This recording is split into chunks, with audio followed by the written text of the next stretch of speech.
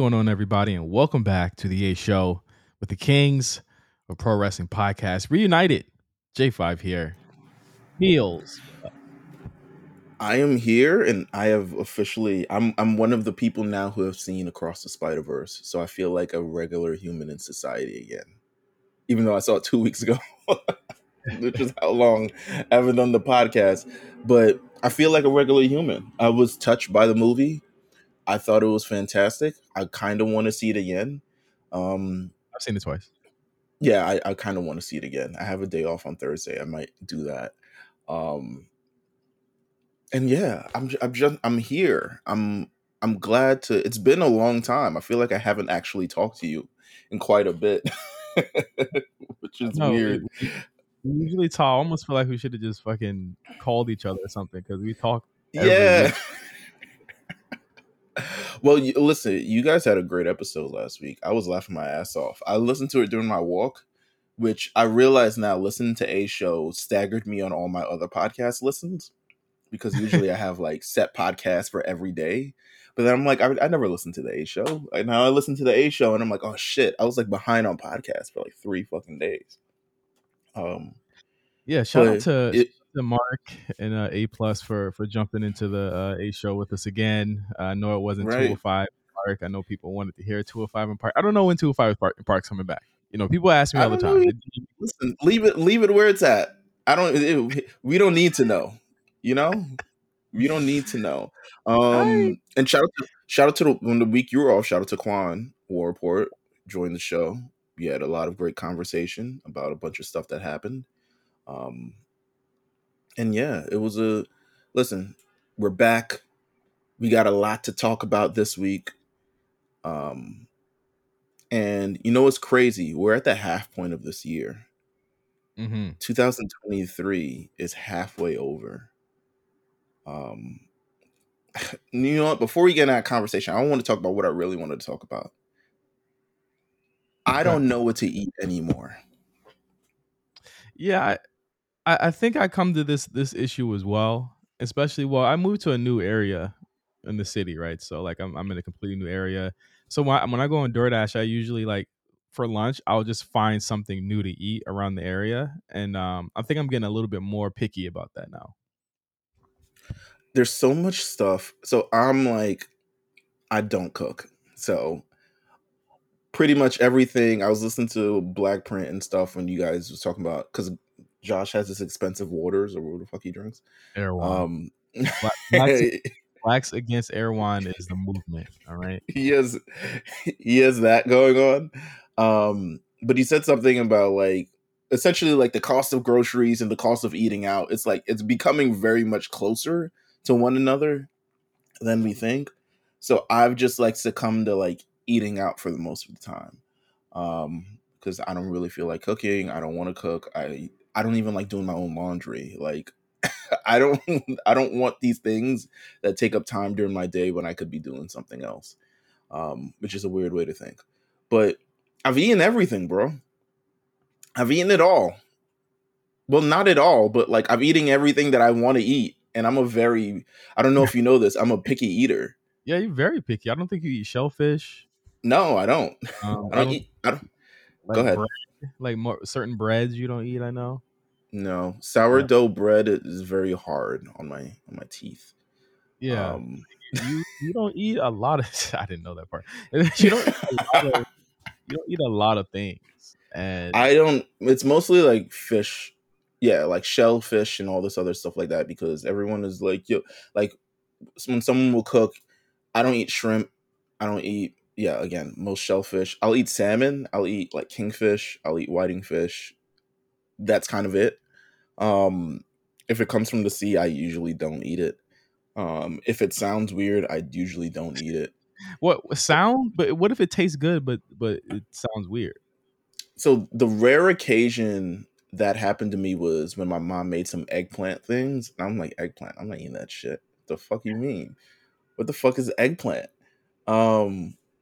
And why do we eat it? And then she made it and it was fucking amazing. So that's like the rare occasion. But if it sounds weird, I'm usually not like, I'm not with it. Mm-hmm. So But also with Uber Eats and stuff, like let's talk about how we're getting robbed on these fucking apps, by the way. Let's talk about it. Here we- McDonald's is the main perpetrator of this shit. Well, here's the thing. My McDonald's around here, they usually get away with or let you get away with zero shipping, and it kind of balances out where it's not you're paying $30 for like a Big Mac meal or something like that. Like Open your app and let me see how much your shit costs. in fact, I just got I got some coffee and Oh, McMuffin wait. from McDonald's this morning. Oh, So you still in the AM, I forget. yeah, Um got it. What are you trying to see here? no, but like listen, talk about a bacon McDouble, 389. The fuck? But wait, Like that's like the price? that's the price, bro. I mean, to be fair, it is a bit inflated just to balance everything out. A medium fries. How much is a medium fries by you? I So, need to well, on the app it's $6.89. I'm sure in person I think it's like maybe $1 less. On the app it's six $6.89. 689 is nuts for a medium fries, bro. Let me look at I don't even really be like looking at it. Yeah, look at it, please, because 689 is ridiculous. Let me look on the McDonald's app, like on the app, like the app. Oh, I'm looking on Uber Eats, bro. I don't. Uber Eats is my religion. Yeah, I'm Um, gonna look on the app. The McDonald's app will sometimes it'll give you some deals or whatever on what you're doing. Hold on, let me find where the fuck do you find fries at? Is it part of sweet nah shareables? sides? Nah, shareables is some other shit, bro. I think we're still on breakfast too, so that makes it even. Oh yeah, tough. yeah, yeah. Y'all still on? Let Well, me listen. How much is a McGriddle? let's look. McGriddle sandwiches and meals. McGriddle. Where is it? Or hash browns? Even hash browns. Well, our McGriddle prices changed. So bacon, egg, and cheese is $5.89, and the meal is $10. Sausage McGriddle is $4.19. Sausage, egg, and cheese McGriddle is $5.89. This is what I'm talking about. Like this is This is like you, that's crazy. that's nuts. I don't even be looking, bro. Like maybe I'm getting robbed in broad daylight. I'm not even looking. Cha-ching. That's the drop. But yeah, like I'm Yeah, so but then again, like they try and give you like so many deals, and I'm putting air quotes here to offset the actual like service fee and the delivery fee. I remember when it was raining out here, there was extra fee they added to shit. Like it was a bunch of crazy stuff that they added to it. I feel like they cut that out. At least on Uber Eats Well, at I the feel as end. though if Joe Biden's going to get on Ticketmaster, he needs to look at the regulation for DoorDash and Postmates as well, He right? needs to, yeah, nah, he needs to figure out the whole menu. Like it needs to be something all across, I completely. also I also get Dash Pass with my credit card, so I link my DoorDash to my Chase card, and it gives you Dash Pass for free for as long as you have the card. So I I mean, actually don't see a lot of the fees and stuff. well, happy for good for you. The the people Listen, like us, who is like us? You can get these things. Everyone can get these things. Justin, the people like me who are We not still, quite still black, like brother. you. We still black, brother. We Oh still my black, god. man. Listen, I'm all for I'm definitely all for there being uh regulation of these things. But I wanted to get to another topic. Okay. Were you did you watch The Idol? No. I, listen, like I'm cool with certain things, but realistically, like Sam Levinson projects that don't include Zendaya, I'm pretty much not gonna watch. I feel like Zendaya is the Vince McMahon that kind of filters through all this shit. You know what I'm saying? So I didn't watch. But please talk about it. Talk about this show. Well, I think that it's interesting here. And The Weeknd is the opposite of Zendaya, who's like, bring it on, more filthy shit. Yes, and well, I mean, she was also bringing on the more filthy shit as well. Let's just be clear. A lot of the stuff she was producer on that season too. So like it was This is very true. definitely part of it. She was definitely what's the word? Not complacent. What's the word? Uh Might be a little complacent. that too. Yeah, that too. It's 10 a.m. My brain's fried, but she was she's part of it. But the idol, the news that has come out within the last 12 hours that this Sunday's episode is actually the fifth and final episode. Now I want everyone to listen here. There has never been in the history of history a show that has cost this much and has had so few episodes on that network, bruh. Very rarely has that ever happened. It's usually 6 to 8 or 10. Yeah, I wouldn't see why anyone would clear a 5 episode show. Like um, the spin is AEW like. That's all I gotta say. This is but because if you remember a week and a half even The ago, Last Dance is like 10 episodes. like a week and a half ago, right? There was a rumor that they were not going forward with a season 2 of The Idol, Yeah, right? I saw that. And then HBO PR popped out and said, "Hey, there's been no, there's been no response. There's been no confirmation of that." And I said, "Wow, that's funny. They never do that for anything. They never hop on Twitter and say that for anything. But The Weeknd is involved here. Okay, so there's obviously some strangeness going on also with like The Weeknd's social media presence. Have you seen that? I've not. I don't follow him on social media neither. To be honest with you, I'm I'm half convinced the nigga actually exists. To be honest with you, I Oh, don't. he fucking exists, and it's seemingly like The Rock whenever one of his movies flops. There's like Oh, so many yikes! retweets and this is for the fans and y'all don't understand this is for the fans type stuff, right? And all of this strange stuff is happening as every single week there's a new interview coming out where they're like, this is supposed to be a bad show or this is supposed to be corny. This is supposed to be. I'm like, nigga, no show that costs $10 million per episode is supposed to be bad. Okay, because that's still 50 million down the drain, give or take, maybe more with marketing. That's maybe 80 million, 80 90 million down the drain for this one Right. TV show, Meelz. That's a lot of money. I'm scrolling through his Twitter right now. It's all retweets of The Idol is the number one talked about show. The Idol surpassed Black Mirror, like a bunch of dumb shit, right? But here's the thing, like, I mean, he's very wrapped up in this show. He's very like, this is like, to him, this might be, he might get out in an interview and say this show was more important than any album I've ever created. Mm-hmm. I feel like that's the energy that he's given from the show. He's very much so tied into the Idol. He's hashtagging it. He's breaking all of his like social media Norm. enigmatic, to be like, we got a show on and this shit is popping. Like, I feel like in a sense he's living out the character of something that he's always felt like he was or could be. Um, and that's just what I'm getting from social media and how much he cares about this show, because he cares about this show a lot.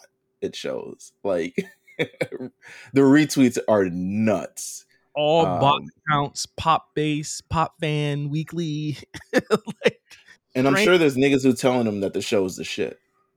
Oh, of course. I mean, as they were filming it, they were doing that. But it's become like a question of like, where's the line drawn here, especially with these two. It's like, this is a show that was ultimately about nothing. They hyped it up, they premiered it at Con Meals, like that is like, that's money too, you know what I mean, just to get in that shit, you know what I'm saying, and the show just doesn't reflect that. And I hopped off of the bandwagon a week ago, so I actually didn't watch this week. I'm iffy on if I'm going to finish this show. I just have no energy to finish the show. Like the first 3 Yes. episodes legitimately broke me. Like they broke. I watched some terrible shit, but I cannot give terrible shit 5 hours of my life in general. Period. That's like watching Dynamite, Rampage, and Collision in one fucking week. This is the equivalent to if like Carmen the Hip Opera came out in 2023. Like a massive star going in a film, coming out with a questionable as their like their first real acting role, right? Like this is like his first actual like role in anything. And all I've heard is that he's terrible in the show. He's awful. And that yeah, that if it was probably anyone else, it would be doing better. But I feel like that's the catch 22, right? Like he's supposed to bring people to the lake for them to drink, but also he's the main part of why the lake is poisonous and you know, disgusting and probably won't come back again. Like it's the double-edged sword. Like you either want to drink or you want to die, but you're going to die of thirst either way. Like Well, I don't the, go ahead. the big spin here is that it's 5 episodes, which is unheard of. It's ending early in HBO. You know how I know it's a lie? Because HBO doesn't have any show to cover it. You know, usually HBO, whenever a show like a season ends, they have another thing that pops up, right? Yeah, So that's just TV, yeah. when Succession and Barry ended, The Idol started, then Gemstone started the week after. They don't have anything to cover this this gap in their schedule. It's just Gemstones now. They're not playing like old episodes of Insecure or something. Idol It, like. it's great. You know, and let me not be messy. Let me not be messy. Okay. Let me try and see what's coming up. Let me try and look for it. But wait, no, coming up.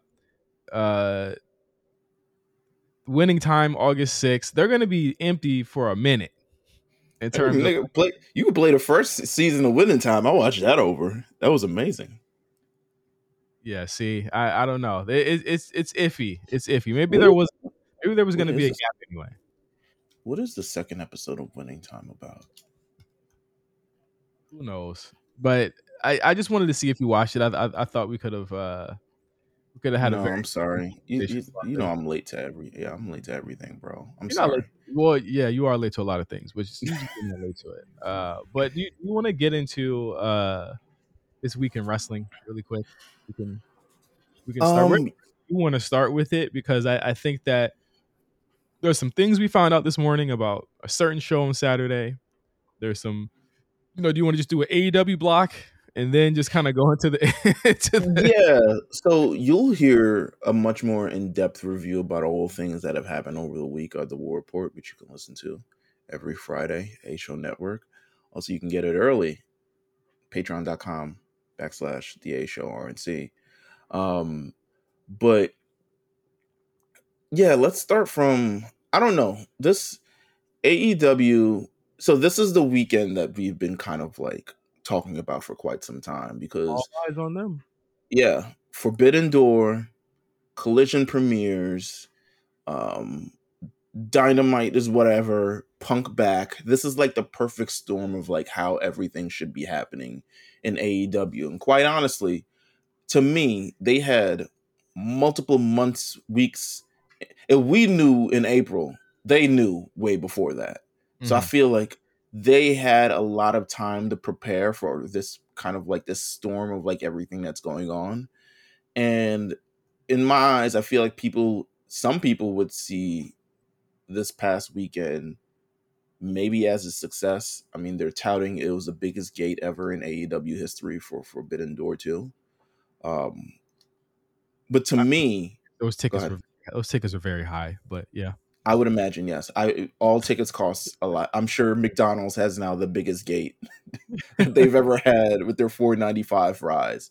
Yeah. And WWE is doing it every week. Like the cost of while WWE is selling out, the cost of tickets are definitely more than they used to be.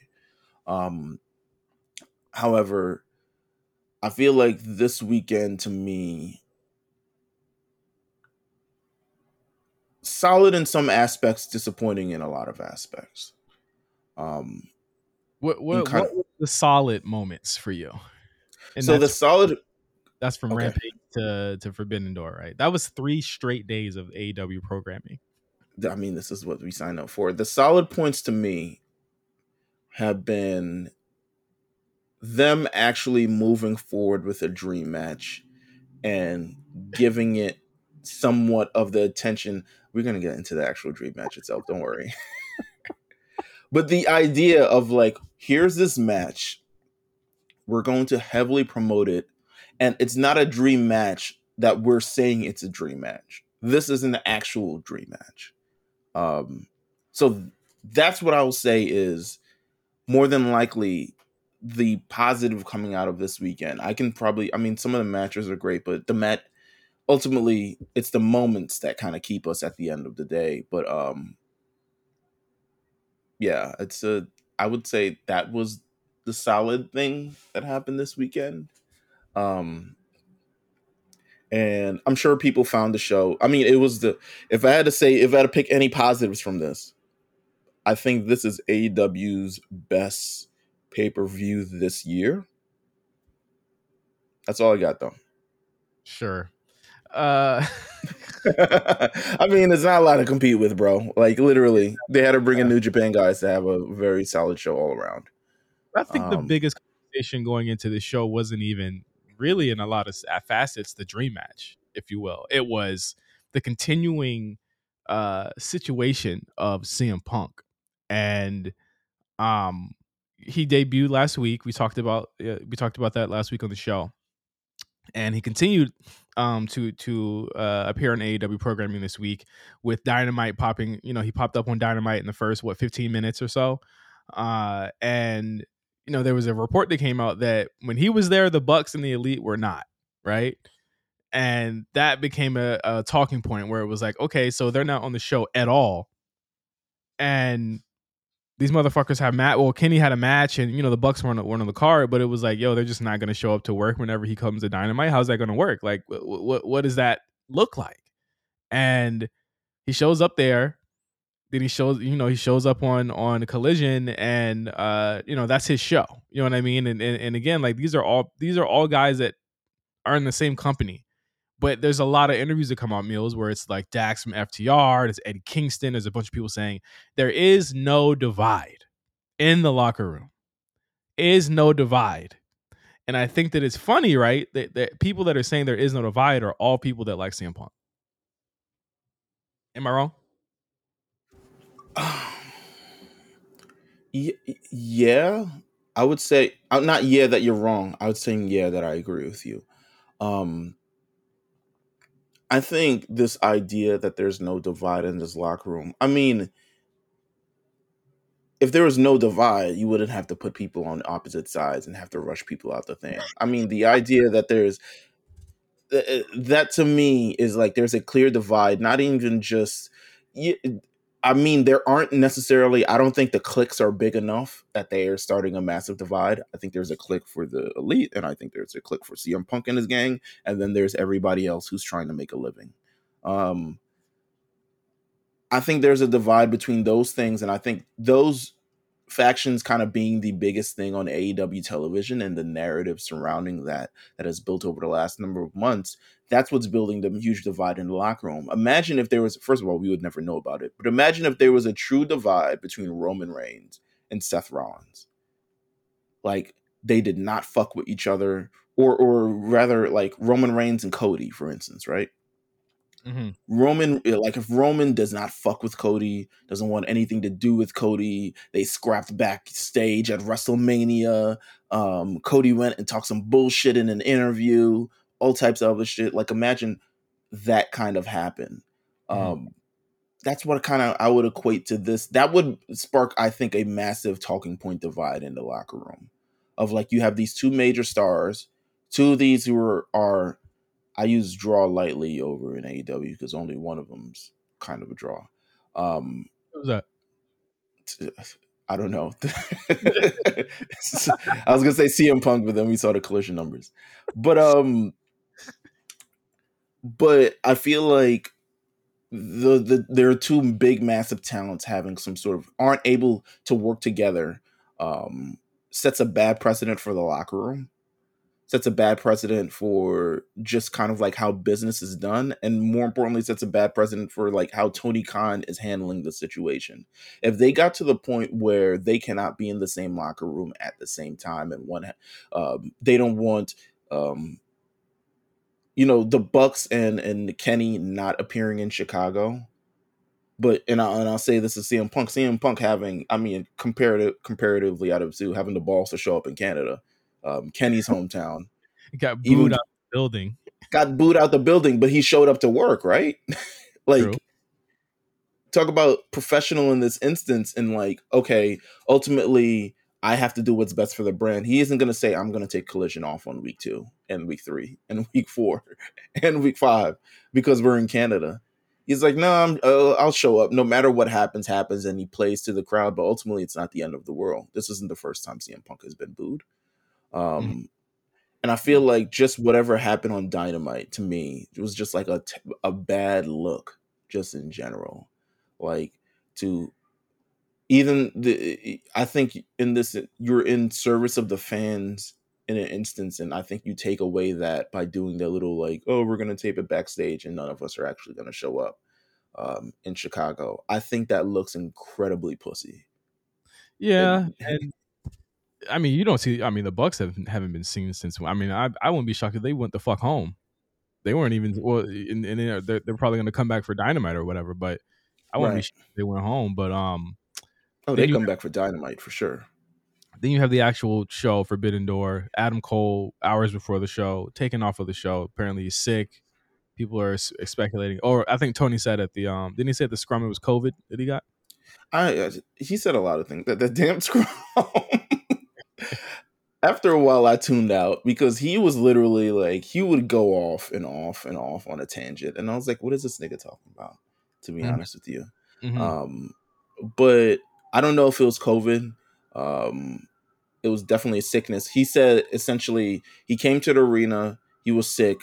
It was and rather than infect anybody else on the show, he took him off the show, which I think is a fair thing to do, especially if you're bringing in New Japan talent and you're bringing in AEW talent, and you have a big set of shows coming up the following week as well, because you have to tape Dynamite, Collision, and Rampage Mm-hmm. in the next week as well. So I'm not mad at the decision. No, I mean, ultimately, what when it comes down to it, and they had this big weekend in Toronto, and they're there for the next 2 weeks. My God, they basically live there. Um, it is them kind of trying to have this big weekend, but to me, it didn't reach kind of like the fever pitch that it did last year. Even with the Okada Bryan match, it didn't feel like it did last year. Like in terms of just conversation, I got to be honest. Like Forbidden Door was all you heard about last year. That was Well, like I think the biggest shit happening, and they gave you 3 full days of content last weekend, and you really only heard about one of those shows, and that was Forbidden Door. no, I agree with you. Well, I agree with you to an extent. I feel like Forbidden Door 1 had all the thing because it was the first one that ever happened. And I think there's a lot of buzz around Forbidden Door 2 based off of the Bryan and Okada match. And I think that was truly the draw for this show. I mean, they sold out before, and pretty much the card was kind of revealed. I think they did. I think they built Forbidden Door. I mean, essentially, it's like their fucking WrestleMania at this point. Um, because that's the only show that like can sell basically off of its name. No Mhm. one's All In, Double or Nothing, Full Gear, and the other fucking show are not going to sell off of its name like Forbidden Door is. So I'll give them that of like, okay, we have this yearly thing, we're building towards that. Um, I will say the week leading in, and I said this in the Discord, I think AEW is doing a disservice by continuing to pound their audience with matches after matches after matches after matches after matches. And I think it was never more evident than I think this past week where, they had a big episode, well, big, I guess, depending on who you ask, episode of Dynamite leading into another Rampage show, leading into Saturday's Collision, leading into Sunday's thing. And rather than like break any part of that with like, let's develop the star, let's do something in the ring, let's tell actual stories. Again, match after match after match of people trying to top one another. Swerve and who did Swerve face? Was it Tana? Tanahashi? Was it? It was a tag match, wasn't it? I thought. No, not on the show. He faced him on Collision. Fuck, what was it?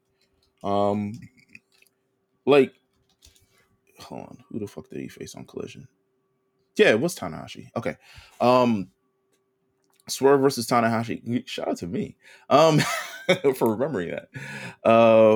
But like that match was fantastic. But it's like that match is never going to be remembered in a sea of like everyone trying to top one another at this pay per view.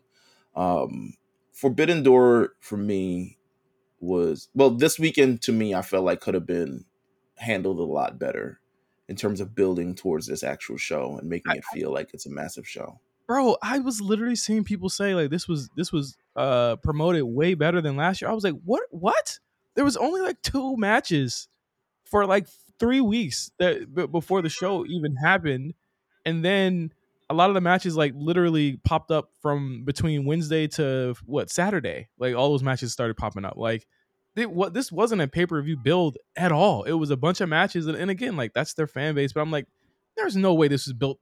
And I didn't even think the first one was built well either. But you got to remember there was a lot of injuries and shit like that was going on last year when they tried Yeah, to do that show. So they had to kind of work a lot differently. But I mean, I think even just in the build to it, like I you had Ospreay come out what on the not on the go home, but the week before the go home, because Kenny wasn't on the fucking show for the go home, and that's how they right. built up that match. It was like in America, people don't know if they're trying to get a new audience, right? People don't know the history between Ospreay and Kenny Omega, right? Like it's just when you watch the show, it's just a known thing they don't like each other. You don't know why. You don't know about the Twitter stuff. You don't know anything about that. They just don't like each other, right? And even going into this match at Forbidden Door, like, and I'll get into the show here a little bit because I only watched 2 matches, but um, you know, That's the only Don. two we need to talk about, to be honest with you. That's true. That's true. Like Don Callis comes out. I'm like, what is this? What the fuck? What is this? There was nothing built to that at all. Well, no, the Don Callis thing has been. I mean, it's a thing. He came out to beat him up. He came out to beat Kenny up, but on the week before that go home, right? And that was Right, but the Don Callis thing Callis is, betrayed Kenny. yeah, but it's still flimsy for him to be there with Ospreay. It's like out of nowhere. Well, the thing is, like, he's tried to like come bring him into his family. He's trying to start this like Callis family or whatever the fuck it is. And I guess he's trying to support Will Ospreay in kind of doing this, and kind of like failed in an instance. But I thought, you want to just get to the 2 matches, these Yeah, 2 matches. yeah. I mean, that's the only thing So I watched the Kenny Omega match, right? And I fucking the match in between the main event and that match was the fucking tag match. I walked away so fast. I said, I'll be back. I did not watch that fucking. bro, I'll say this. I thought that match, I mean, when you talk about the dream matches on the show and stuff like that, which is Bryan versus Okada, I thought Kenny Omega and Will Ospreay, despite it, I think, going longer than it needed to, Being overbooked. very, very overbooked as well. I thought that was by far, one of the best matches on the show. Like, the best match on the show. Like, maybe one of the best matches in AEW this year. Mhm. It was brutal. It wasn't I don't think like, I think in terms of the Wrestle Kingdom match, like, where would you rank this kind of like, or where would you put this next to this match? Wrestle Kingdom match is definitely way better than this match. I gave this match 3.5 out of 5. Ooh. I think if you end it at the screwdriver spot, even though I did not like the Callis thing, I felt like they just had so much more meat on the bone, so to speak. I actually think Kenny worked better in the fucking Wrestle Kingdom match than he did here, but your mileage may vary there. But I think Right. if you did at the screwdriver spot with the finish, um, it's a 4.5 to me. Like it's still a little bit under. I gave the Wrestle Kingdom match 5 stars. I really love that match. It's that Okay. match. It's that Wrestle Kingdom match. Cody Roman and Rhea Charlotte from Mania, to me, that Hmm. are up there, right? So um if you ended at the screwdriver spot, I think it's a much better match to me, and it's still in my top 10 at least. You know what I'm saying? But it's Hmm. everything that happened after that. There was the kicking out of the one wing danger at one. It At was one, yeah. all of that stuff is just like he didn't even kick out of half of that shit with Moxley a month ago. You know what I'm saying? Like it's there's no rhyme nor reason as to why these things happen, or and you know why there's no rhyme nor reason, or why you don't really care, because we're not given any context as to why the fuck why he's going so hard against this nigga. I feel like it's just porn. Um, in a sense, like this is like AEW audience like porn in a sense. Like this is like what they came for, and they're hitting all the moves, and like I'm not gonna go too graphic with it, but like this this is like everything that they've wanted and then some, to the point where they're like, oh my god. So I feel like, again, I agree. The My thing is, I feel like the screwdriver spot should have been it if they definitely like plan for the next one. Like if the next one is happening at Wembley, then I think the screwdriver spot should have been it. And quite honestly, it could still happen at Wembley. But like to me, it went a little bit far. And this is like I give the same critique to the Johnny Gargano matches in fucking NXT. Highly Of does like, again too. yeah, right. Like you do everything short of pistol whipping the motherfucker and he kicks out. And then you kind of like, all right, so what's kind of the ending here? I'll still say this match was a success to me. I mean, I think overall in terms of what it brought, what it meant, the value. The only thing I would say, I mean, the spot we're going to talk about, the Tiger Driver 91, terrible idea for Kenny Omega, who just came back from what, a year off? Yeah. And rehabbing. He came back early. He got kicked off for fighting with CM Punk and got time to rehab again. This is, again, you don't want to be in the same situation you were the year before, where it's like you don't have any other stars except Punk. You know what I'm saying? Like you don't want to leave yourself in that situation one more time. So like those kind of moves, as much as it like, and the thing is, I feel like that move was just to pop Meltzer. You know what I'm saying? Because there's no reason to do that in 2023. There's no reason to continue to shorten your own career for that kind of thing when the spot wasn't necessary. I feel like that's what I call, that's why I feel like it's like the masturbatory fodder in this match. Like Yeah. that's why it equated to porn, because I'm like, bro, like none of this was necessary. You did this so people can, again, I won't get too graphic with it, but like It was unnecessary. Like it was, and again, that was during the part of the match where I felt like it was a little long in the tooth to me. Like you're never gonna redo like those old like Tanahashi Nakamura, Bushi Nakamura, like those matches that they had a real. And again, I think context matters here, because in American wrestling, it's a lot different. It's a lot more physical and physicality based, and wins losses based in like Japan, in my opinion. Like mhm. when Okada lost at the Dome, you felt that. You know what I'm saying? Because it was like he's got to come back for this, right? But here, you only if the American fans did not watch the Wrestle Kingdom match, this would be their first. This would be their first time seeing this, right? And they Yeah. wouldn't know anything. They wouldn't know anything about it.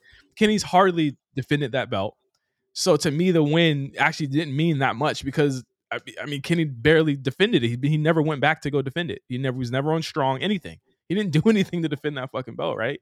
So to me, it felt flat in that sense. And I think in some ways it was a success in trying to make Will Ospreay seem like a big deal, but in a lot of ways, it buried him. To me, it buried him in a lot of ways. It took him so much to beat Kenny Omega, who is like 10 years older than him, 15 years older than him, maybe. You know what I'm Mhm. saying? Like, it made him look. You could have made him, and again, I wouldn't have liked the screwdriver finish, but it still would have made him. It still would have made Kenny look strong on the way out. Now you make Kenny look like Superman in that company, and there's so many people, and you got to realize there's so many people in that company that look like that all the time, because they're always kicking out and doing crazy shit and getting up from it.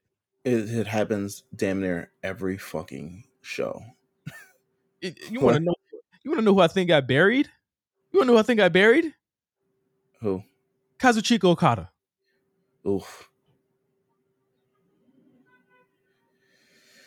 Did he That look match. strong? Did he look strong to you coming out of that? Not really, but I feel like to me, I feel like they were prepared to go 45 minutes They couldn't have gone because 5 minutes. no, they at the end of this match definitely couldn't have gone 45 minutes. Yeah. But I feel like they were setting up for the long time to go the distance. And I can tell by the pacing of the beginning, the first 10 minutes and the stuff in this match, they're throwing himself in the barricade and there's like holds and drops and counters and stuff like that. And it really was starting to get going. What's so interesting, I believe, is just like, we talked about this when the match was kind of like announced, right? And you brought this up. I said, this is a dream match. And you said, the first thing you said was, I'm worried about what Bryan Danielson what's going to happen to Bryan Danielson in this match. Mm-hmm. Because he's going to go so hard. And it's a little suspicious that he has not been wrestling. I mean, he has not wrestled quite frequently on the show. Essentially, he hasn't been an active competitor on the weekly shows since the MJF feud, where MJF made him go through the gauntlet, as he does make everyone go through a fucking gauntlet. So it was really concerned about Bryan. And then it was kind of sad to hear that, again, Bryan ended up injuring himself in this match. Well, not injuring himself, but elbow drop, by Okada, arm position weirdly, essentially fractured his forearm. Mm-hmm. And he's going to be out the next 6 to 8 weeks, which is Godspeed if he makes it to Wembley. But I wouldn't even pencil him in for Wembley, to be I honest with you. wouldn't even have him do that. That's my thing. I wouldn't even have him do. He is trending in a way that's really kind of dangerous. In that we saw him get back to back, kind of debilitating injuries, but now he's breaking shit that like, when you get like older and like you start to like, so you start breaking shit that you never broke before. Well, I feel sore in places that I've never felt sore before. And again, this is a freak accident. I'm not putting this on anyone. This is a freak accident. It could have happened to anyone. But Bryan's getting injured way too much, and they kept him on ice for months for this match, and he's injured again. And that is an issue of his durability at this point. You know what I'm saying? It's the same issue that people bring up for CM Punk, to be honest with you. And the same issue that's kept people like a Finn Balor or even Sasha Kenny Banks, Omega, or Alexa Bliss, a lot of these people from being in bigger spots because they get injured. They're very injury prone. And again, this is a dangerous business. I get that. We all understand that. But with Bryan, he's been getting injured a lot more in the last year since he's been doing all these matches. Right? He was supposed to face Ishii this week. I'm like, what? If he didn't get injured on Saturday, he was definitely going to get injured on Wednesday. I knew he was going to get injured on Saturday. I knew he was going to do something stupid. Like, granted, this was a freak accident, but even in terms of the match, listen, I don't care what anyone says. The lofty expectations, the lofty, hype that was put on this match, let's just call it a spade a spade. It did not live up to it. And it did not. No, it didn't. But I feel like that's because of the injury. Like, I feel like I understood what they were kind of going to go for in this match. I don't feel like the injury. I'm gonna be real. I feel like the match ended the way it was supposed to end, but it was very much a slow, plodding Okada match. They were working really safe, and that's the thing about the match that was crazy to me, Meelz. They were working so safe. They weren't even they were not laying nothing in. Even I think AEW camera people fucked this up, but the tombstone on the ramp, I was like, that shit was so safe. He made sure that his neck and head were safe. Because the thing is like when you're doing something like that, the cameraman's supposed to kind of face it where you can see see Okada's waist. You know what I'm saying? Or you can see, or as far away where you can't see. You know what I mean? Like they fucked that whole thing. It was way too close. You could see you could see his head not hit. But they were working so safe, and then when the injury happened, it was like, oh, okay. It didn't feel like to me that it was go home. It felt like to me it was like, okay, let's just kind of do our ending spot here and just end it. But I think that I don't know. I feel like I didn't like how Okada, he kicks out the Rainmaker. He like a lot of the shit that they did in the Ospreay Omega match, they should have did here in terms of just like signature spam, right? Like they should have did that in this match, and it just felt so like pedestrian to me in a lot of ways. No, I agree with you. This didn't hold up to the kind of like hype. And I think everyone kind of expected it to be one way, and it's kind of sad that it happened that this way, to be honest with you, because this was the match. Beyond anything, this was the match that I was looking forward to. by far, by none. Everything else, like Ospreay, Kenny, great. I was looking forward to this match because this is the first time this has ever happened. It ends up kind of like I don't want to equate it to Taker versus Goldberg, but kind of like that. Mm. of like this dream match that happened. It takes a long time to get there. Both, well, I guess Bryan. I wouldn't say Okada. Okada still looks fucking 21 years old. But yeah, like I don't know. What do we think about? I think we've more than earned the kind of like the brief conversation. We can keep this brief because we got a whole show to predict. But like the conversation about Bryan Danielson's AEW run, because I've seen a lot online. I've seen people applauding. I've seen people essentially saying like, you know, people saying like, "Oh, this is why he left WWE," and like, "This is the run that he's always supposed to be having," and he wouldn't be able to do matches like this if he wasn't in WWE. And I feel like there's no way in my mind that you can convince me that this run has been better than some of his top runs in WWE. And I get it from the aspect that he's having the matches that he wants to have. And I think he's working at a level that I feel like he's working like, I don't want to say 2010 Kobe. This is maybe like 2012 Kobe. This is like before Kobe's like back-to-back injuries. You know Before what I'm the saying? or after Yeah. the Achilles? Which one is that? Like, No, right before the Achilles. Like, you know what I'm saying? Like, and then this is the Achilles. so I'm gonna tell you right now, this is the Achilles and him hitting those free throws and walking off. Yeah. This is This that. Saturday was him doing it, tearing the Achilles, hitting the free throws and walking off. I don't think that he's gonna be able to perform at the same clip anymore, bro. I listen. His run right now is he wrestled a bunch of Japanese dudes that he couldn't do it in WWE, and that's why people love it. That's literally all it is. He wrestled a bunch of Japanese dudes. He's wrestling just like people who he hasn't wrestled before. That's what this run is. A He story, has a story as effective as the story as effective as the Yes Movement stuff. A story as effective, even just as simple as like punching Miz in the face in that one right. match. There's been nothing like that to me here. Nothing. I mean, he has his gang, his biker gang of also tough wrestlers.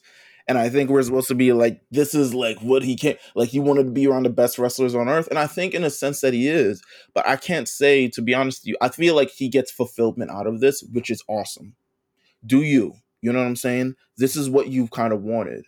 But to me, there's no way you can kind of say this is on the level of anything in his WWE run, because that was a slow cooked run that told a story and had an actual trajectory. This man has been world championship fodder for like 2 years. You know what I'm saying? Like, he's lost to the worst. He's lost to the people who could not tie his boots. He's lost to the Adam Pages. He's lost to the MJFs. He's lost to the damn Jerichos and all this other shit like that. Like, I feel like it's time to like have this honest conversation about like Say it. what are we really watching here? What are we really watching? We're watching matches. That's fantastic, but like, what does this mean? This part in his career is just going to mean like he got to the point where he could do anything that he wants. Yeah. And he could have gotten that in WWE anyway. They're about to make him work Japan. They were, but I don't think they were gonna let him like wall out, and I think that's he didn't want to work that style no more. He didn't want to work no more. I think that's essentially what it was. And if you look at it as he's helping, he didn't want to be coddled anymore, essentially, because he knew in WWE he was definitely being coddled and being held back against things for his own good. I think that if you look at it in the sense that he's helping the next generation, the pages, and I mean, shit, he's been losing to a lot of old. I don't even think that's true. He's been losing to a lot. Yeah, when I said that, I stopped myself because I say, who has really gotten to beat him?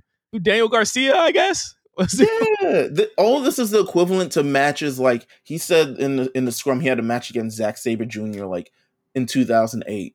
This is like the equivalent to this to me. None of these guys are even in close to the twilight of their careers. They're still at the beginning of their careers, in my opinion. And I think if AEW continues to go away the way it is, there is no trajectory for a lot of these guys' careers because they're so inconsistent with the way they develop actual stars. So you're Right. having these matches against Lee Moriarty, and like, what does this mean for the career of Lee Moriarty? Oh, I had a match with Bryan Danielson. Great, put it on your fucking CV, nigga. Like, what the fuck is that gonna do? That's true. What does that do for your career? You're That's true. not building towards anywhere. The Bryan Danielson match didn't come at a point of your career where you absolutely needed it. That's true. Neither did it do with fucking Adam Page. Mm-hmm. It Not, didn't come. Yeah, not even on the card. Not even on the card. It hasn't been seen. Like, yeah. I think when it comes down to it, I don't think that Bryan has given them or brought them any money. I don't think that. I think that stars ratings are cool and all, and I think it'll be cool in a couple years down the line when Twitter accounts say Bryan Danielson was a savage during the Anarchy in the Arena match or whatever the fuck Right. they say. But He's using he's using this company to fulfill his dreams, and the company is completely complacent and like letting him do whatever he wants in this. They're yeah, completely fine with being the vehicle for Bryan Danielson to have all these amazing matches, and that's kind of like what this relationship is. This relationship wasn't to build AEW to move in this direction. This relationship is so Bryan Danielson can come and have these matches that he wanted to have. And Tony Khan can say, boy, wasn't that match fucking awesome? That's what this relationship is. I think here's my thing. I will always say that, and I've always said that if the outcome of this move to AEW is that he gets to work with Okada or do a G1 or whatever, or work with New Japan talent that we weren't able to see him against, it's a success. In that sense, it is a success. It is absolutely a success that he was able to leave and do this. I can't you know this. It's inarguable that I it's a think success. it's just, right. Well, go on. I'm gonna But let you finish. But I think in terms of everything else, I think in terms of him as a character, him as a performer, I think this is an all around step back. If unless you care about them, like he was able to grow and do really cool things with unlikely opponents. The Personal people fulfillment and shit like that. Like, yeah, he got that part out of this for sure. But I think if the end of the road is that it's this dream match with Okada and he gets injured and he essentially has like a really flat ending against this opponent, then I can't say that it's a success for me. I think that for everything that was built up for it to be, and I was on that bandwagon. I was on. This is going to be fire. I said it. Even though I was worried, I said, "Yo, I mean, bro, you don't even need." I'm willing to even take away the fact that there was no story here, even though that's absolutely a reason why I feel like this match didn't get a lot of heat. I mean, you listen to the crowd, yo, past the holy shit chant after he comes out, it is quiet. They're tired. It's almost They're midnight Thai fucking at your nigga. that point. Like it's not even getting it's not even getting the hype and the crowd reaction that like you would expect something like this to get. Let's just call a spade here. I think that the Danielson experiment in AEW has only led to him getting injured a lot and wrestling a lot of Japanese people, and that's it.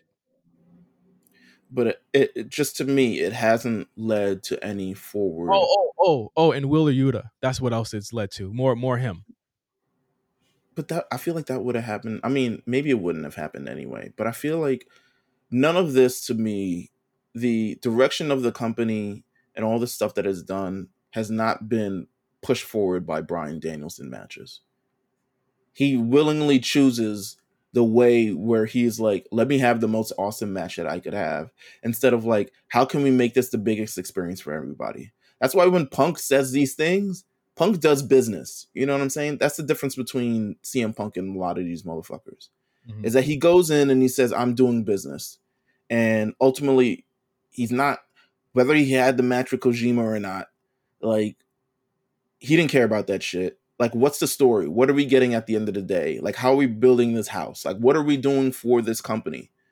And like, it doesn't seem like there's anything. To be honest with you, you're gonna look back in 4 years, and they're gonna be doing. We're gonna look 4 years down the line of AEW. They're gonna be doing the exact same thing, and you're gonna realize, like, what have we been watching for the past like fucking 8 years? And what's left? What's left? What's Other than left? him Yeah, getting what's left? other than him getting the AEW title, what's left? I think He should never do the G1 if it's going to end up like this, because he had to do matches like that every day, almost every other day in the G1, and now it's like longer, and they have like Well, a second round. he said he's not going to do the G1. He said he at this point in his career he couldn't do the G1. He was very in the scrum. He was very kind of like open of like, And yeah, just not going to be able to do it. But it was sad. Like we had this conversation. Why did this match end? And we are like, oh, it's the time. And you were like, yo, if he's injured, this match is it. it's a dud. And then and then he comes out with this big fucking arm brace, and I'm like, you motherfuckers. Mm-hmm. I said it. I said to Meelz, I said because everyone was like, is it the time? And I was like, I don't know. I don't think it's the time. I absolutely think that they would have made something work here. I said if he's injured, then I gotta call it. I'm calling it a dud, yo. It's a dud. Like I think that like it wasn't even an injury where it was like, yo, it was a freak accident, yes, but it was also like, yo, this is more proof that they should have either done this earlier or not done this at all. But then again, you couldn't have done it last year. He was injured. He was injured last year, so I don't know. Bryan Danielson, we'll see what happens. Well, he's off. Well, do they keep him off TV? He's off. I think you. If I'm booking this company, you don't have to necessarily keep him off TV the entire time. Meelz, if they take him off TV and have him come back as a babyface, after they had him come back to TV as a heel, or come back to TV and then turn heel, I swear to God, if he makes 3 fucking allegiance changes in 1 year, I swear to God, he's gonna do whatever at this point. He does whatever he wants, so it doesn't even matter. It just is what it is. I think he's gonna come back as a babyface. Before we predict this pay-per-view, can we go through the shows really, really quickly? Like a very quick paced SmackDown Raw. Because SmackDown, boy. Oh no, we didn't talk about the Collision rating. Oh. Off of that. So that came out this morning. Collision did like a 595,000 total. Yeah. This is in its second week. This is with a huge pay-per-view coming up. Rampage did about 394, I think, the night before that. Listen, I said this a month ago. I've never seen a company come back from what they're going through right now. I've never seen it. I've never seen it, Meelz. And I don't think it's going to happen. We called it. It's a Saturday show. It is a Saturday show. It doesn't matter if CM Punk's on the fucking show or not. He's not. Let's be clear, yo. He might be a draw to get asses in seats. Well, shit. Is he a draw to get asses in seats? I feel like saying he's a draw, this is going to be, like I said a couple of weeks ago, the double-edged sword of if the show doesn't draw, then it's like, was he really ever a draw? When you put him in the worst situation possible to to anchor a show, and then when the numbers go down, it's like, well, that's CM Punk guy. The draw that I thought he was, huh? I mean, they're it's Saturday, bro. It's fucking Saturday. Who's selling the show on Saturday? And bigger than that, Meelz, the week after All In is All Out in the United Center. So they're running Chicago again for 2 nights. No, for more than that. They're doing the other arena, the Now Arena, on Wednesday of that week. They're running the United Center again. That's an expensive arena to run, by the way. But they're running it 2 nights in a row for All Out and for Collision. Hey, they lucky. They are so lucky.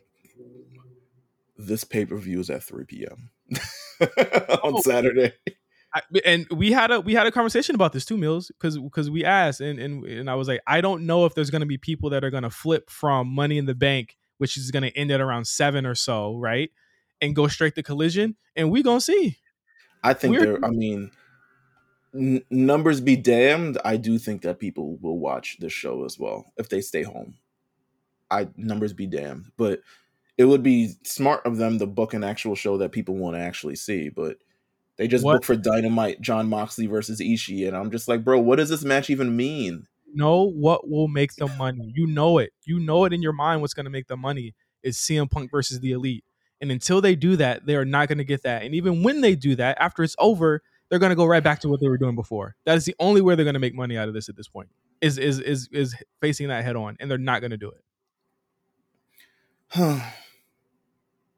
don't know what Just to say anymore. keeping it 100. But let's get to SmackDown. Very. I didn't like SmackDown this week. I wonder why. It felt very. You know what? It wasn't even like it was a bad show. It was just like there. There were some good matches on the show. It was just there. It just felt Can, like it was just there. I don't know. can I tell you the difference between Vince booking and Triple H's booking? A sense that things matter. Yeah, essentially, yes. Yeah. Because why is Charlotte being like, put on your clothes, you're about to have a match now? um, Not in that kind of way. Don't say it like that. But like, put on your gear. I think the only thing that kind of like meant anything was like the continuing frustration with Bianca. I feel like that is a good Yes. thread. That's a good thread that they've had throughout the last couple of weeks, is that they keep holding Bianca back and we might get some edge out of her. And I think that she'd be rightfully justified, and that's going to keep her over on the show, is that fans know that she's being screwed over. But other than that, like, The hallmarks of Rey Mysterio versus LA Knight, mind you, LA Knight not in, Rey Mysterio not in the Money in the Bank match. Charlotte versus Lacey Evans, again, Lacey Evans not in any match that matters. And Solo versus Sheamus, again, not in any match that matters. Once again, you have to get these people on the show. Pretty Deadly versus Street Profits, same thing. I think Vince does this thing where he wants to highlight talent and make them look strong going into the show, whereas Triple H does that via competitive matches and actual story development. Because the matches, again, there were matches that were initially promised on the show. All of them pretty much got nixed, except the tag title match, and it just I feel like it ruined the pace and the momentum of SmackDown. What do you think? it did. You're gonna keep going. Hey, what'd you say to me? Samoan Spike. Okay, walk away. Like, what was that? It felt like you know what? It felt like an AEW show. It felt like an AEW show. It felt very much like random in the way Yeah, team. Like, it felt like nothing. Oh, you know what else happened? Liv came back, which I thought was a cool moment. I would imagine if anything on that show was kept the same, it was probably her return, more than yeah. like. But we love Liv, so it is what it is. In that tag match was great. The tag match was fantastic. I hate that it had to get saddled on this show because the tag Yeah, match was really, really good. I think that in the end, I don't know how you feel about I it, didn't I didn't like the ending. but I did feel like the crowd got behind Isla and Oh, what's her I'm name? sorry. What was that? I thought you were talking about the ending of SmackDown. Oh no! I meant the tag match. I did feel as though the fans were getting behind Isla and Alba toward the end of that match. I thought that they did a great job. I think that they've been positioned to look very, very great in that division. But to your point, to the ending, no, I didn't like it either. And I need people to stop doing. And I don't know how you feel about this. Why do people think that there's going to be a Uso swerve? Why do people hate Vince Russo booking but want Vince Russo booking at the same time? Yeah, I don't know why people. I think people are convinced that everything is a work. Even to the extent people think this Punk and Elite shit is a work, by the way, too. But no, I don't like that terrible booking at all. One, I think the promo that they cut at the beginning of the show should have been at the end of the show. Yeah, that should have been it. I think if you're building, when you see success with a proven format, you stick with that. You could have still had Solo come out anyway. Solo's like, I'm about to end these niggas or something like that. You still could have, and I feel like you would have said that verbatim. But you still could have had that in that moment. But I don't think you needed the plotting. No offense to Sheamus, but you're not a factor on this show. So it's like, yeah, I don't know. I thought, like you said, there's a few bright points in the show. Liv's return, women's tag team title match, Asuka doing Asuka things, and Bro. They don't respect Lacey in that locker room. She hit the No, I said, God damn. listen, man. Send it a rampage. Oscar having a blast, yo. She's just having so much fun. And then we get the Raw, which I thought was a really good go home show. I thought it was great. I thought that it Raw is really in their bag lately. Now that they have a champion, and I think that they've just been kind of firing on all cylinders of making things matter and putting things out there that means something. Like I really, other than like the fact that I didn't really like a lot of the women's segments, I felt like stop beating Raquel like that. I don't like that, but I think that the Finn Seth thing They is incredibly effective. But I'm sorry, go ahead. Yeah. No, I was gonna say the exact same thing. I think they've added a fire to this Finn and Seth match that, to be honest, they're building off of something that happened mad long ago. Yeah, But they're, again, video package after video package. Like, this is the difference between fucking AEW and this one. We're not telling you that Ospreay and Kenny, you don't know. We're not telling you this match is awesome because of because we're telling you it's awesome. They're showing you why these things are happening. They're yeah. giving you the promos. They're giving you the backstory. There's a lot they're showing you how it has festered in Finn Balor for 7 years. And maybe it hasn't led to the type of career that or in the trajectory that he's wanted to. And he's fucking mad about that shit. Yeah, I like the video package. I like the frustration. I like even weaving NXT. Can we talk about how great the NXT inclusion has been for the past Bruh, couple weeks? listen, Carmelo Hayes has been on our wishy-washy list for a Uh-huh. couple of months. Yeah, He showed up this week, absolutely. and he looked like he belonged. I will Mm-hmm. say that. Mm-hmm. And the crowd knew him. And they knew him because they're now starting to pay attention. And I think that Triple H's creative team is doing something that Vince could never do, and that was get people to care about NXT. And because other than an NXT chant, you know what I'm saying, putting them on the show, they absolutely should be on the show. They absolutely should be treated as a third brand, but not a brand that can beat people yet. And that's why Right. I saw a lot of people. I saw a couple people be mad that Melo lost the night before. I'm like, come on, it's Finn Balor. Like this, he would have beat him on regular NXT too. And then you had Seth Rollins versus Braun Breaker, which got the highest ratings of anything in NXT since like 2020. Yeah, pretty much. Like it's showing that people are starting to pay attention to this stuff. What else did I like on the But show? but it's also beyond that. It's also showing how well you can market something and give it like how well you can move an audience from one show to another. People were like, I guess the Wednesday Night Wars is dead because NXT has moved to a different show. And WWE is like, yo, we could make this shit hot at any fucking time. You realize that? Like, And with anyone. you're right. And they took week after week to build this up, this continuity, the synergy between the show. People talk about, oh, the draft and how, they're ruining the sanctity of the draft by SmackDown guys appearing on Raw and Raw appearing on SmackDown. People have not talked about how effective it has been for fucking NXT. And now that people are paying attention to the show again. And now Yeah. there's a drive and an actual energy surrounding the show once more. And then you're still trying to get people to figure out what the fuck is on Rampage. and again, it's just little stuff. It's the little things, the little tweaks that they needed to make. And I don't think we've been this glowing about anything in this company like this in a while. Especially No. not the least of it being Raw, which like could barely keep our attention most weeks. But like this week, Right.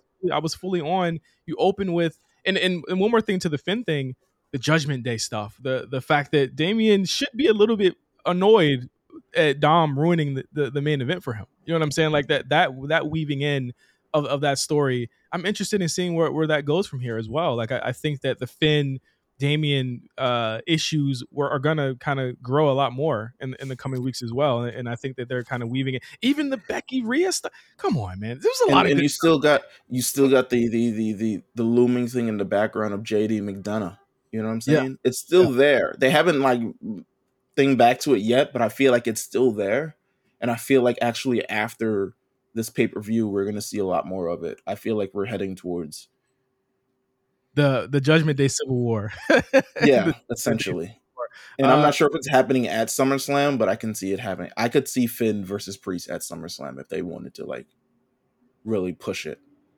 You got a really great match between Ricochet and Shinsuke Nakamura, who in a lot of ways doesn't have to and could really boss up on niggas, but he's like, I want to start putting over people that need to get put over. You know what I'm saying? And taking that loss, taking it to a loss to Ricochet and Bronson Reed isn't a bad thing. Let's just be clear; these aren't jobbers, by any sense. But it's like you really want to make Ricochet look strong going into Money in the Bank, and it's very strange, right, to see him actually have edge and a character now. I feel like my thing is I want to make sure when we do give people these wins, I feel like my thing with the Shinsuke and Ricochet is I think both of them actually need a lot of wins. But the thing is, like, they do get wins, but the wins never build to any kind of momentum in any direction.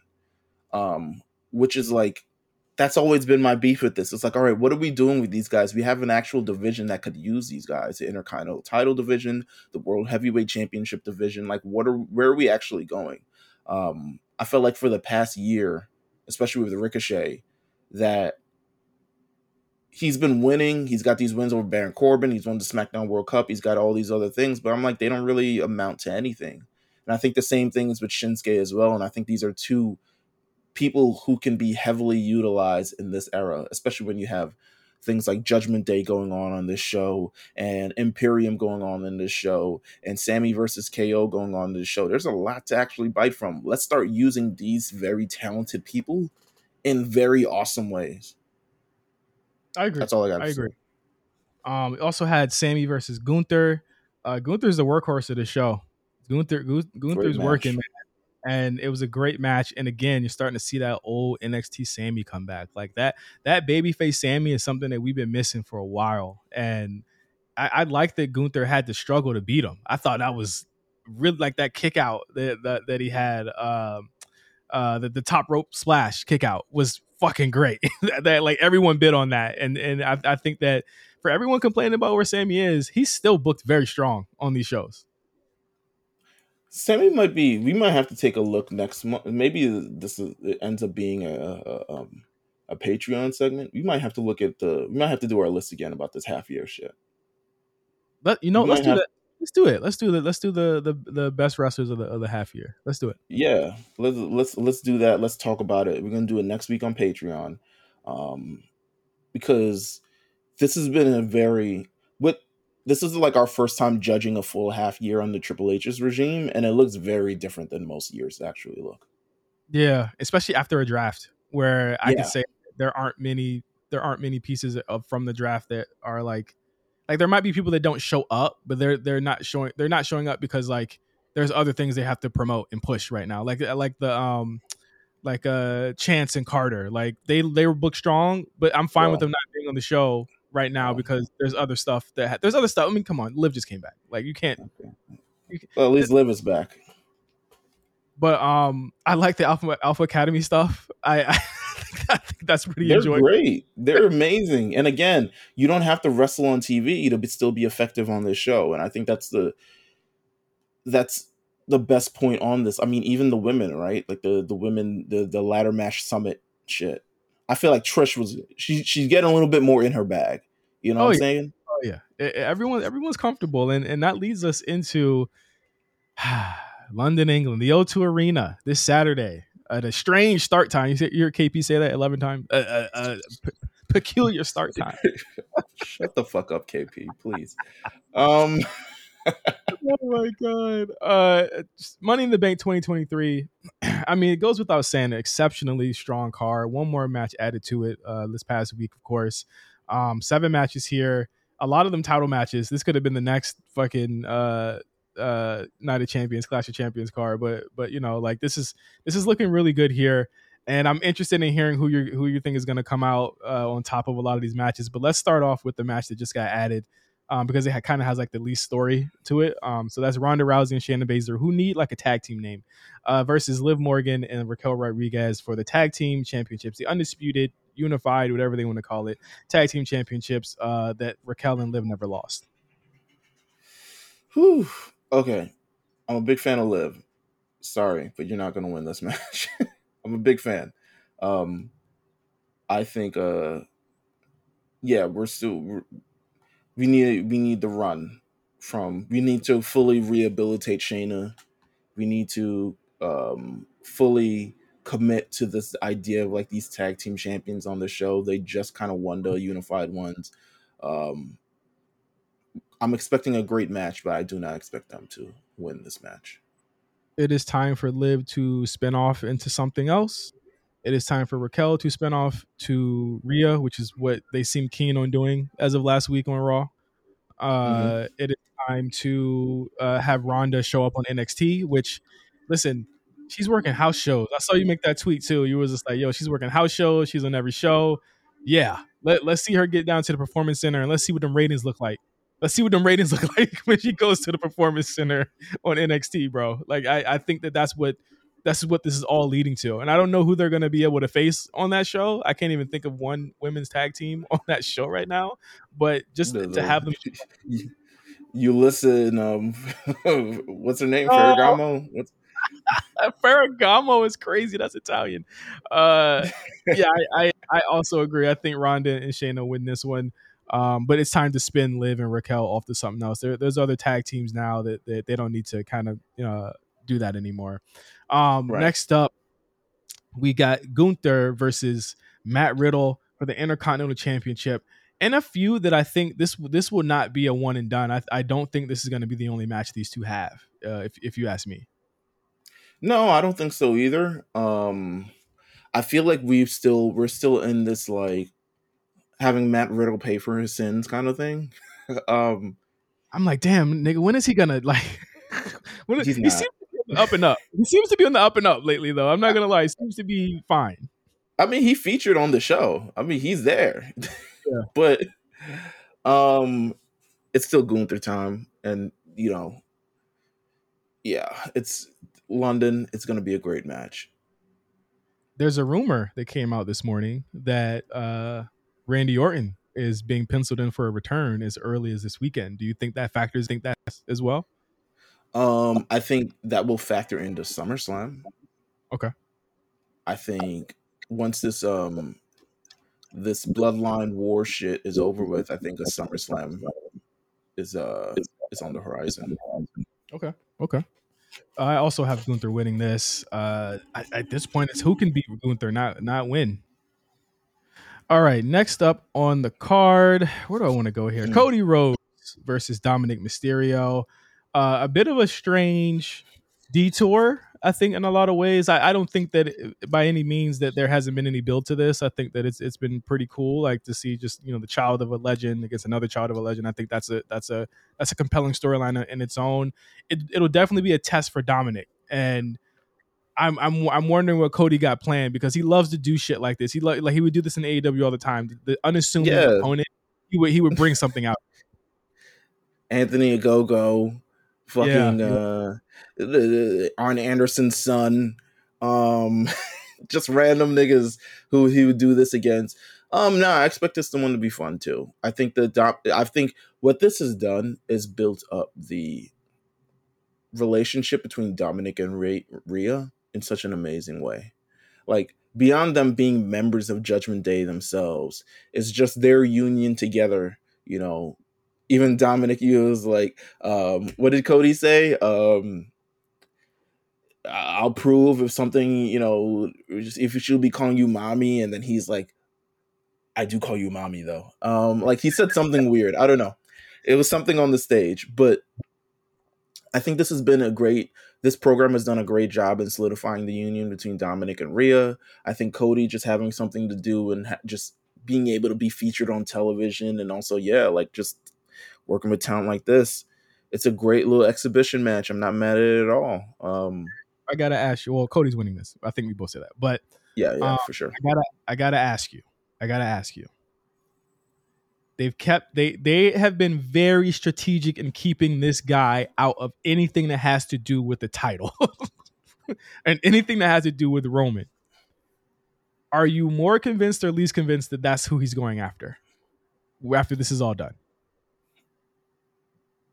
I think WrestleMania next year. He's going You back think for Roman. he's going back for Roman? Okay. Yeah, Because yeah. you could draw a nice through line And I agree. I'm more inclined to think that this is going to be more of another yearly type thing. Um, I just we'll get to it when we get to Roman, but I I think the roof is going to come off of the fucking place when these two finally look each other in the eyes again, No, right? Like absolutely. I think the roof is going to come off, and I think it's going to be a really important moment just to have that run back without the family, so to speak, without the bloodline, so to speak. Yeah, so I don't know. We'll see. We'll see. Do you think that the bloodline thing is going to main event? It's got to, right? It has to. Yeah, no, yeah. It's Okay, well, let's get to the Money in the Bank matches then. Oh no, we got one more here. Seth freaking Rollins versus Finn Balor for the World Heavyweight Championship. Fantastic defense for Seth Rollins here. I think they got a chance to. These two have so much really good chemistry. I think the fact that the roles are kind of reversed and they're gonna go for the callbacks again. I know they did the buckle bomb callback a couple weeks ago, I think. Um, but I think that there's so much ferocity with Finn Balor here that we could get a potentially great match that doesn't have anything to do and doesn't look like anything else that they've done before, because we've seen this before, but not like this. I feel like Seth is gonna get himself DQ'd. Wow. Okay. I feel like this goes in this SummerSlam, which would be a nice little callback in itself too. Oh, If they choose not to go, if they choose not to go with the Damian Priest kind of thing, right.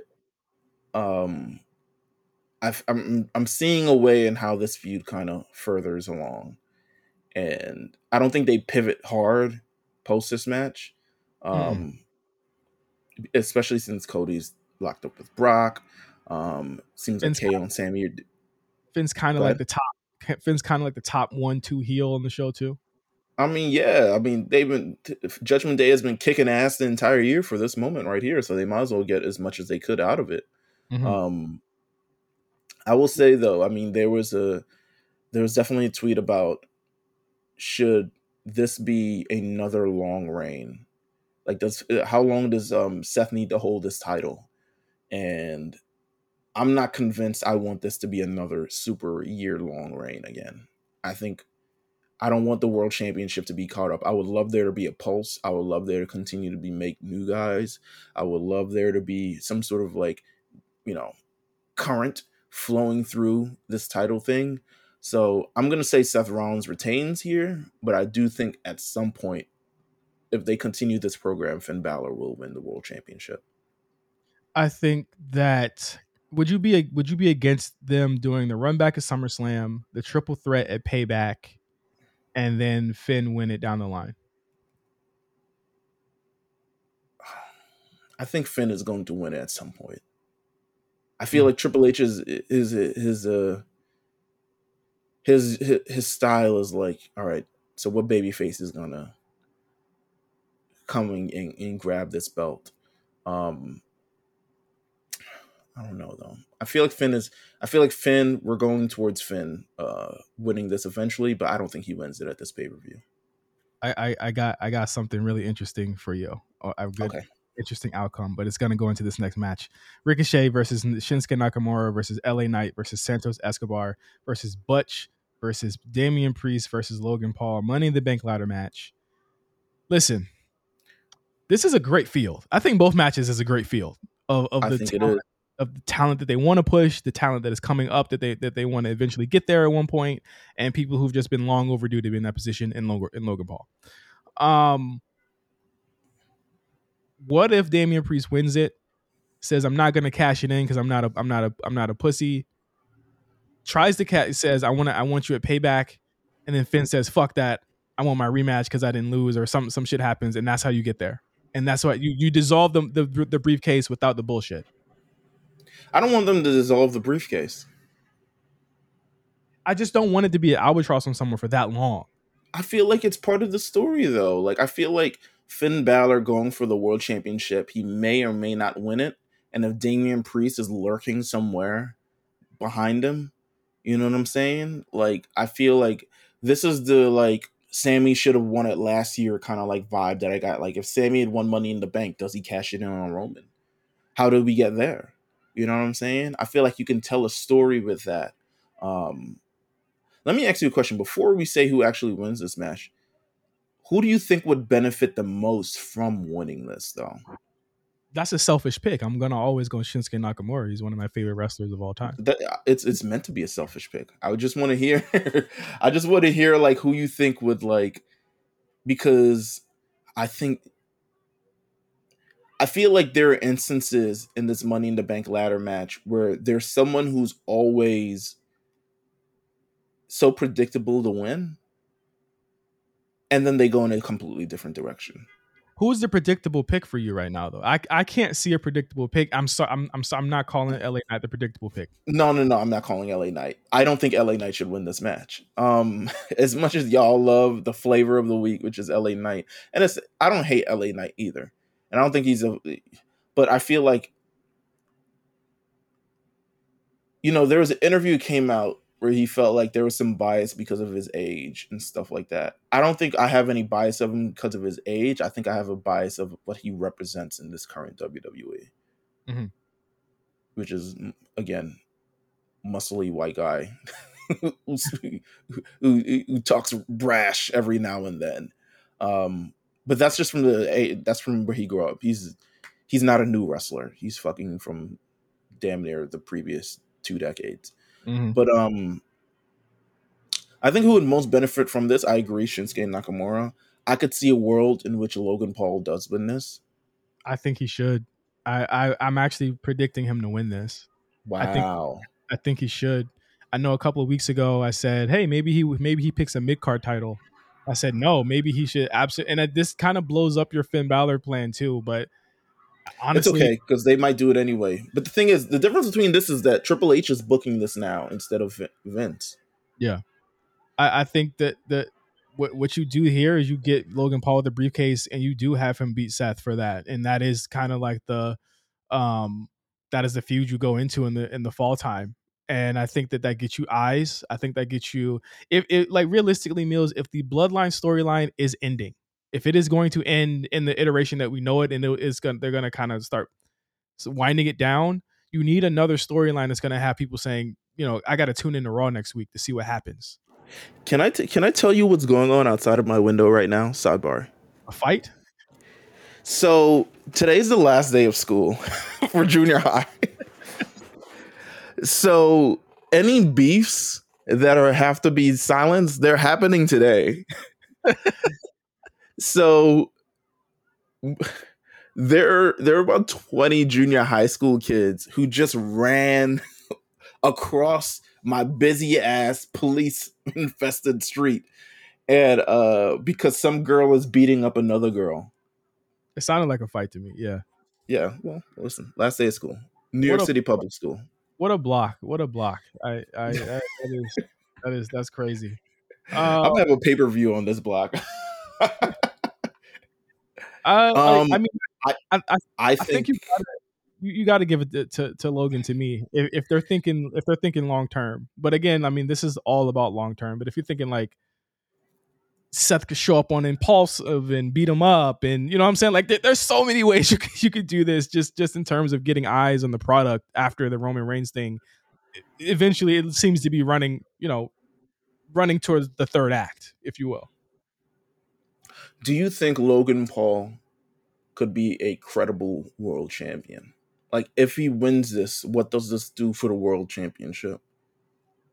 Do we Well, I get to don't. the point now where we fully accept him, like, okay, he's the world champion, instead of it being like in the David Arquette kind of I like, This could never be David Arquette, because he's already surpassed David Arquette in every way possible, and that's why I right? can't call it that. He's surpassed him in every way possible, from promos, and David Arquette's a nice guy, okay, but just, and as far as everything matches, he's gone 20 minutes with Seth Rollins. You know what I'm saying? And nobody batted an eye about it in that stadium that night when I saw it. Nobody batted an eye at it. They loved it. He's Mm. done so much to legitimize himself, and he's already had the big match against Roman, so it's not out of the realm of possibility that he would be in that orbit anyway. Like, we've seen it already, and he's legitimate. The kid is legit. Okay, I can. I'm still like very hesitant on picking him. but I think the Damian Priest thing can do without the Money in the Bank briefcase. I'm going to say Logan Paul. Yeah, I think you eventually get there, and I say if you could still do the Finn Balor thing, Meelz, he could cat like I mean, look at it. They're making Payback a big deal this year. They're making Payback a big deal this year in September, right? Pittsburgh. Yes, it's September, right? They're making it a big deal. You Yes. could have triple threat. You could have them cash in there. Amen. Let's see how this goes. Yeah. Who did you pick? Damian Priest? Logan Paul. Oh wow, you switched. Yeah, Okay. I'm gonna go with Logan Paul. All right. Women's Money in the Bank: Zelina Vega versus Becky Lynch versus Zoe Stark versus Bayley versus Io Sky versus Trish Stratus. My only wish for this is that I hope they don't cash in the night of. That's the only wish I have about this match. But this is one of them They ones where I really don't know. well, no, well, one they can't because there's no women's championship match on the show. Okay. Um, Io Sky. That's it. That's really it. I don't think there's anyone else who needs to win this. If we heard Backlash, you know what I'm saying? Mm-hmm. Mm-hmm. I think Io Sky has built herself up to be. I feel like this. It's just Io Sky. She could be There's no other victor to me. she could be a very credible baby face, and a baby face that doesn't even have to cut promos to be over. And that's very rare. And only other person in that rarefied air is Asuka. You know what I'm saying? Like it's very rare that you see that. And if you wanna rock out with it, Asuka and Io is a money match that I think people will really. Listen, I could very well see this becoming a problem between and Charlotte and Asuka, and then Io Sky comes in randomly out of nowhere and plucks the championship out away. Mm-hmm. And then all three women now have to chase her in various ways. And then eventually Bayley has to figure out what the fuck she's doing with Io Sky. But yeah, Io Sky is the only option for me. Yeah, I agree. Io Sky. There you go. I think that the thing is that Becky and Trish and Zoe cancel each other out. I think so. This is essentially like a what a 1, 2, 3 person match between Zelina, Bayley, and Io. Those three cancel each other out. I think some Right. way that they're going to eliminate each other out of the match, and they're keeping Becky away from the Rhea match for as long as possible. So makes a lot of sense. So main event. Bloodline Civil War tag team match. Bloodline of Roman Reigns and Solo Sikoa with Paul Heyman versus the Usos. Big moment here. And again, I keep wondering why people want there to be some type of swerve when you automatically have just built a huge babyface team on a show that Sammy and KO can't be on or not on right now on SmackDown. You just don't do that. That's stupid. You know what I'm saying? Like that's just ridiculous. The Usos are the biggest babyface tag team on the card right now. I would never do that. I just want to get that out there right now. There's just so many things against sense of having these two turn on each other right now after you built them up to be like that, or to be back again. But Meelz, your thoughts on how this is going to go? There's a lot of rumors about the ending to this match that they're having two distinct type of endings here, and I would imagine that one of them is probably like either dissolving the bloodline altogether, or the other one being some type of Paul Heyman thing that introduces another member. In my opinion. So I think what we're going towards here, first of all, one, there's a conversation around Jey Uso getting a world championship match at some point. Not gonna happen, Captain, but good try.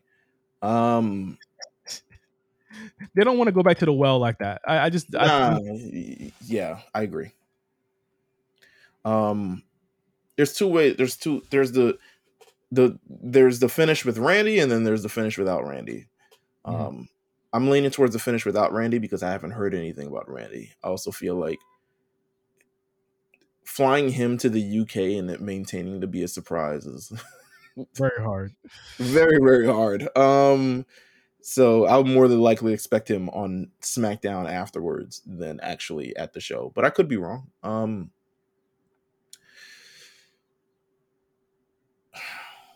So you're thinking Randy would go to SmackDown so they could have the Roman match at SummerSlam? Yeah, Okay. because it would be tough to fly the nigga out 7 hours and like no one sees him and they keep him under wraps. Usually they fly people to like another city and drive them in. I'm like, they're not doing it. Randy is like, I'm not doing that shit. If they see me, they see me. Um, but no, I think this is very tough because I kind of do want the Usos to win. Um, but SummerSlam's right there, Yeah. and you kind of need Roman to assert his dominance. He lost last pay per view. I don't think that's going to happen 2 times in a row. But he at somebody that could easily take the pinfall and not make him look bad, though. This is true, but I don't know. I just don't see like the union of Solo and Roman It kind should of does. it shouldn't technically be as strong as the bond between the Usos, though. That's the thing. That's why I'm thinking a Heyman figured ending might be the play here. Right. So you think Heyman, he's the next one to be booted from this bloodline kind of thing?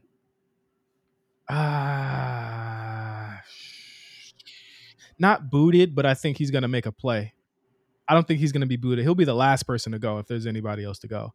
But there's a reason why Jay and Jimmy keep bringing him up. You know what I'm saying? Like that is the next. That's the next shoe to drop in terms of like loyalty there. Is Because there a it. Brock thing that's going on? Oh my god! If they did Brock and Roman as a tag team, No, not like a tag team, but like Heyman is trying to. He's seeing the bloodline crumble. He's seeing all these cracks in it, totally jumps to somebody else. and he's like, I'm getting out because that's essentially what happened with him and Roman, right? Like Brock was out.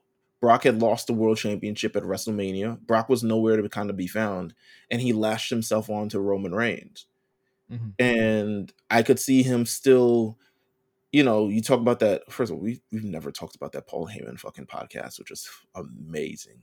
It was great, Um, and to your point, I was going to say Heyman says he only works with like 3 people. So like yeah, if he's not working with Roman or Brock or Ronda, he's out. You know what I'm saying? He's not going to be on TV. it's in his contract. Um, It's tough. I I'm have no I'm clue. saying Roman. I'm saying Roman and Solo. If I had a gun to my head type of thing, I think the money is on Roman and Solo. Do we see a situation with Solo where he starts to learn the psychotic gaslighting, or he says, "Don't hit me, I'm your brother, don't do it," and that's what like leads them to lose? I feel like it's definitely possible, but I don't think it happens now. I feel Yeah, like that's a weeks long preparing of that kind of thing. yeah. Either way, I am sports entertained. Again, they have managed to put these characters in their own stratosphere to a point where you forget that SmackDown doesn't have a world champion that defends his belt. Uh, Funny. Yeah, you kind of forget about that aspect. And again, SmackDown doesn't have anybody right now that is ready to do that at all. So, it is what it is there. But essentially, I would love for Roman to kind of hold on to the title. I'm sorry, I know people don't like that, but I would love to see Seth and Roman go at it at Survivor Series if they're going to do champion versus champion again.